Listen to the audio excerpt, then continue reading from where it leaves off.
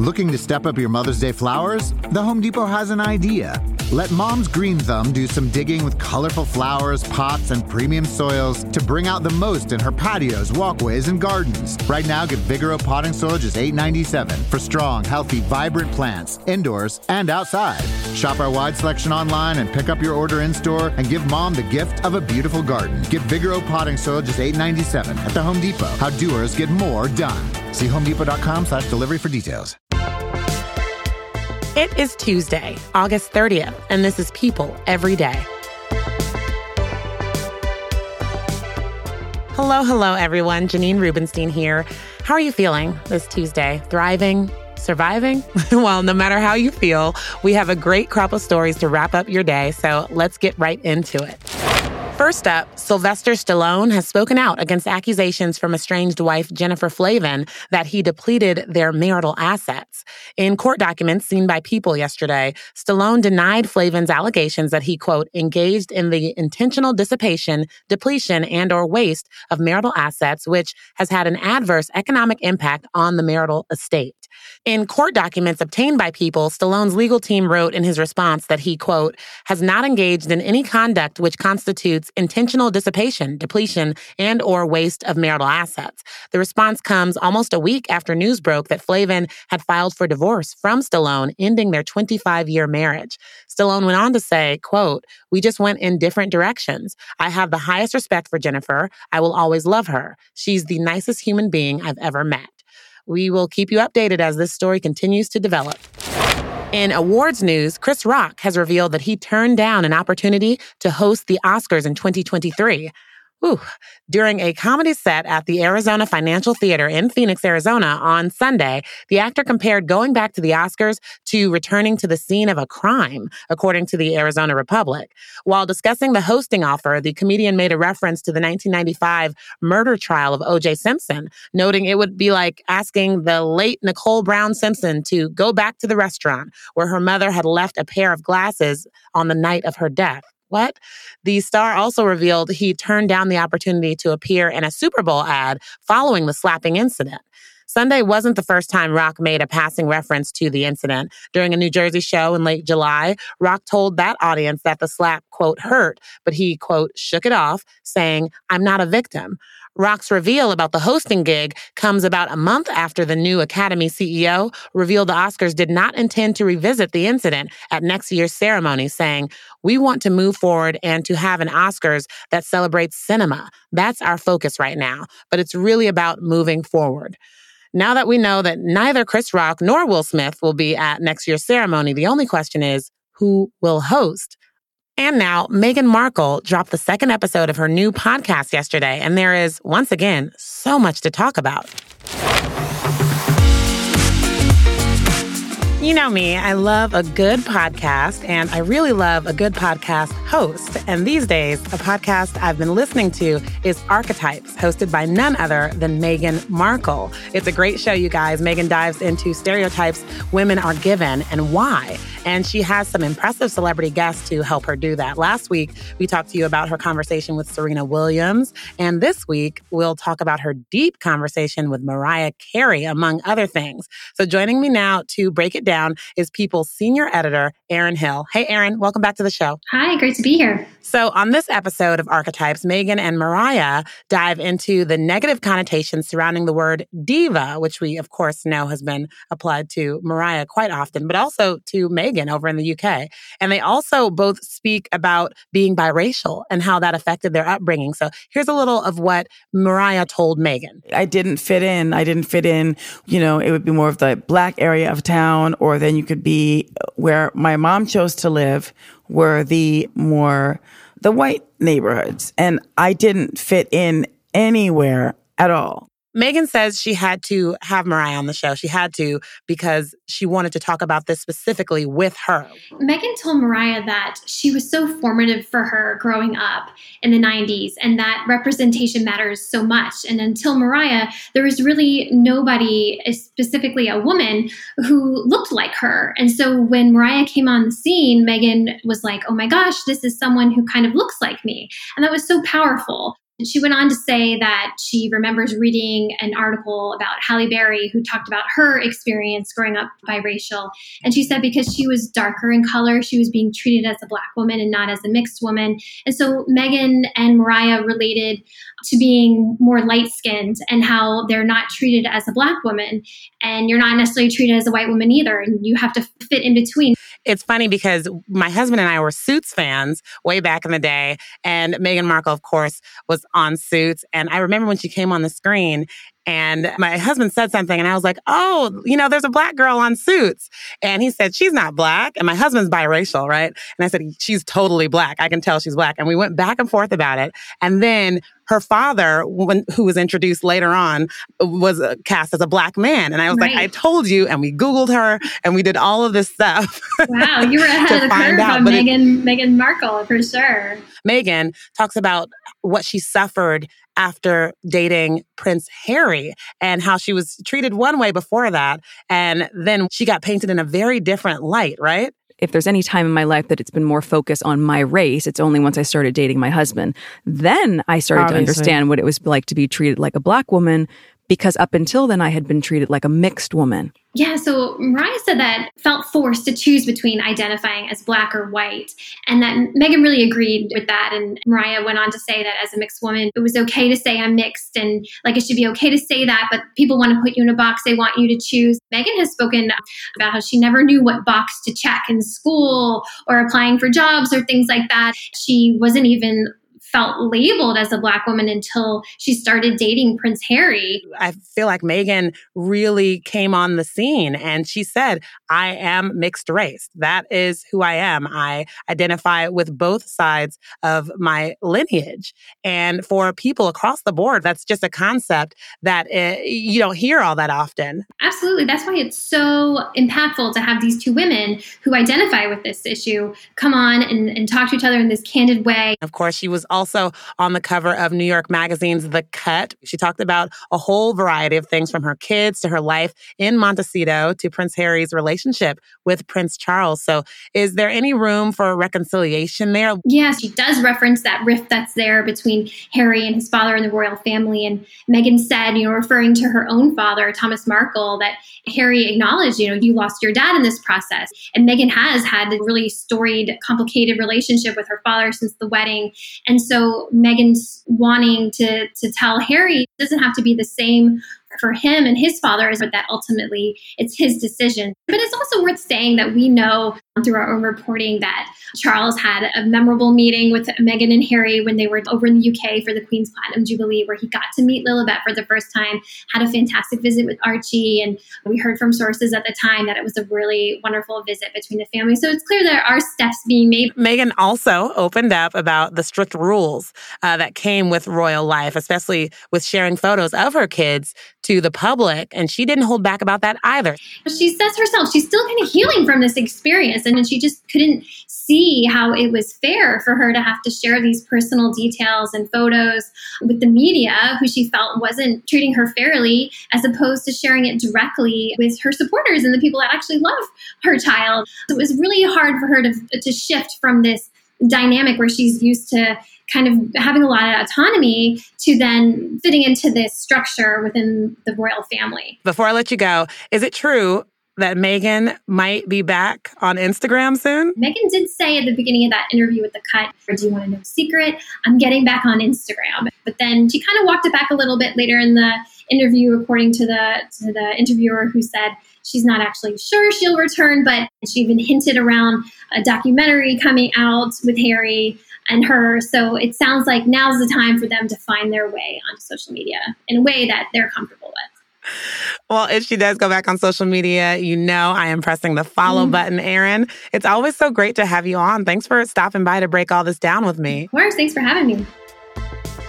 Coming up, when it comes to fall TV, there is one show that is hoping to rule them all. That's right. The Lord of the Rings prequel series, The Rings of Power, premieres this Friday, and we tell you what you can expect from Amazon's most expensive show yet. But first, Serena Williams came back last night for an epic win in the first round of the U.S. Open. We go over the dramatic comeback, her incredible career, and upcoming retirement next. Looking to step up your Mother's Day flowers? The Home Depot has an idea. Let Mom's Green Thumb do some digging with colorful flowers, pots, and premium soils to bring out the most in her patios, walkways, and gardens. Right now, get Vigoro potting soil just $8.97 for strong, healthy, vibrant plants, indoors and outside. Shop our wide selection online and pick up your order in-store and give Mom the gift of a beautiful garden. Get Vigoro potting soil just $8.97 at the Home Depot. How doers get more done. See homedepot.com/delivery for details. The greatest of all time, Serena Williams. We are back, and there are few people on this earth who deserve the title GOAT more than 23-time Open title winner Serena Williams. In her 27-year career, she's fought her way through numerous challenges on and off the court to become the most winning tennis player in the Open era. And along the way, she's had a daughter, survived terrifying pregnancy complications, and overcome injuries that threatened her career. Last month, Williams announced that she would be, quote, evolving away from tennis following the 2022 U.S. Open, implying that her performance in this tournament may be the last time we ever see this legendary player ever compete professionally. And last night, in the first round of the tournament, Williams gave a performance that reminded everyone of why she will be so missed. With a sold-out crowd cheering behind her every stroke, Williams soundly defeated Montenegro's Danka Kovanic 6-3, 6-3, and will move on to round 2, where she will face Anett Kontaveit of Estonia, the number 2 seed. But of course, Serena was not competing without support. Watching in the crowd was Williams' husband, Alexis Ohanian, and their daughter, Olympia, who donned the same outfit as her mother, a shimmering black top with gold sparkles. Family support isn't the only love Williams has received lately, though. The tennis legend also received a tribute via the form of a Gatorade commercial by fellow legend Beyoncé. Take a listen. A movement to always love being a proud Black woman. A parent, a dreamer, a leader. Yes, ladies, it can be done. To love being one of a kind. To always love being you. Wow, actual chills coming from that. Just powerful. But if you missed Williams' performance last night and you cannot wait for the second round, you're in luck, because tomorrow, Serena and her sister Venus will team up once again to compete in the first round of the doubles tournament. I think it goes without saying that you need to see Serena play before it's all over, because as Beyoncé says, we will write this woman down in history. Lord of the Rings is back. So unless you have been hiding under a rock in the Misty Mountains, you know that this is Prime Video's biggest release this fall. The Lord of the Rings, The Rings of Power, brings to screens for the very first time the heroic legends of the fabled Second Age of Middle-earth's history. So this epic drama is set thousands of years before the events of J.R.R. Tolkien's The Hobbit and The Lord of the Rings, and will take viewers back to an era in which great powers were forged, kingdoms rose to glory and fell to ruin, unlikely heroes were tested, hope hung by the finest of threads, and the greatest villain that ever flowed from Tolkien's pen threatened to cover all of the world in darkness. So joining me now to talk about what we can expect to see in this new series is one of the stars of this new iteration, Lloyd Owen. Lloyd, welcome to the show. Thank you very much. You have been shuffling around the world with premieres and interviews. Tell us about your character, Elendil, the sea captain that is facing enormous challenges, and why he is so important to the story. As we see him at the beginning of this series, he's a sea captain. He's just been recently widowed, and he's trying to bring up his 3 adult children. So not only his own grief, but trying to deal with the grief of his children. He's moved them all to the capital city of this island of Numenor. And Numenor is a bit like the Atlantis myth, which Tolkien was quite obsessed about. And within the island of Numenor, what you have is the beginning of a potential civil war. So it's at the peak of its powers. It's a bit like ancient Greece, Rome, whatever. But there's a bit of polarization between what's called the Kingsmen, who are the people who they want to live forever like the elves, and then those who are called the faithful, who are loyal to the elves and feel that as humans, it was the gift of God that we were made mortal, actually. So being mortal is a good thing. So there's this battle between those two things. That sort of polarization in society also starts to become reflected within his children. There are differing opinions. And it's a battle between his head and his heart. Well, I heard you say in a previous interview that one of the things you were most excited about and what you were most excited for fans to see is this island of Numenor. So why is that? What is it about this aspect of the story that you think people really enjoy? So the island of Numenor was given to the men and women of Middle-earth for their loyalty in fighting against Melchior, who was the first age baddie, and they were fighting on the side of the elves. So they gifted this island of Numenor, which is an absolute paradise. They're helped with poetry. They're given long life. So most Numenorians live till about 300 years old. Wow. They never get ill. They're supreme athletes, great intellectuals. They have everything they need and everything anyone could really wish for, ultimately. And that's where Tolkien's theme begins to play, which is that even if we're given everything, he felt that all myth and all literature is about the fall from grace, where ego comes in, power and pride undo people. So that's why it's this Atlantis myth for him, because in Atlantis, that great civilization sank. What was filming Numenor like for you? Yeah, our first season was in New Zealand, and I think my second scene was riding this black horse and Galadriel's on her white horse, and we're on the sand beaches.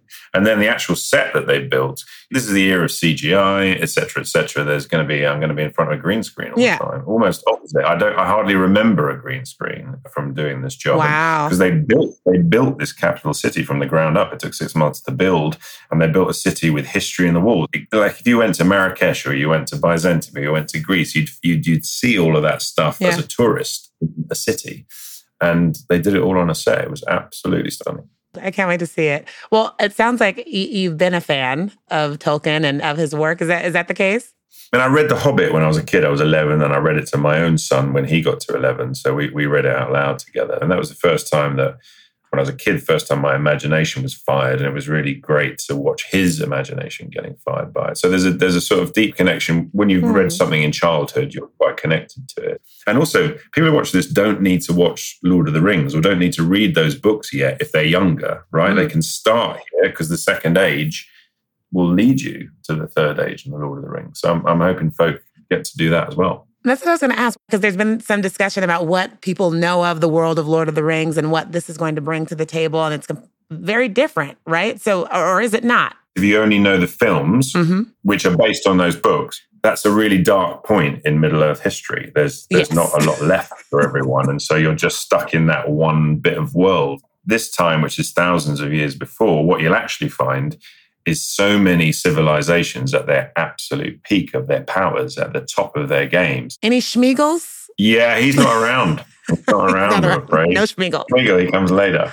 But again, it explains how that journey happens. We're actually creating the rings themselves in this show. So, oh, wow. That's the joy of this. This is where it all starts. This is where it all begins. Outside of the story itself, what was the most fun you had filming on set? There's two. You end up getting sent somewhere else around the world, and you have to build up your family. And actually, in our case, we all got very, very lucky, because you get a chance to talk to different people, different cousin, that cousin you might not know so well, or you might not like. But in our case, because of we bonded because of all of us being away, and we spent such a long time together.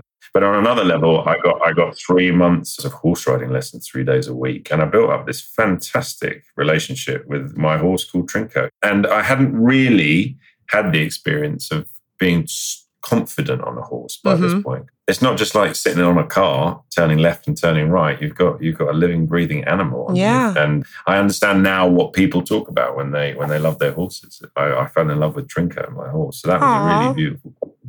You're a horse person now. That's a happy bonus. I am. I can't wait to see all of it. Lloyd, thank you so much for being here. Lord of the Rings, The Rings of Power premieres on Prime Video on September 1st at 9 p.m. Eastern. And this will be a 2-episode premiere, correct? Correct. 2 nights, 2 episodes. How about that? So as many of my fellow moms out there know, it's the beginning of the school year, which means accepting that our kids are 1 year older and therefore 1 year closer to, moving away and leaving us behind. Sometimes I feel like I'm going to wake up one day and they'll already be grown up and starting families of their own. It's kind of a nightmare.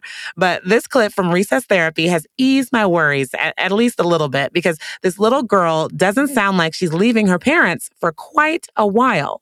When do you think you're old enough to go not live with your parents? When I'm old, and then I'll have white hair, and then my husband will have white hair. Who's your husband gonna be?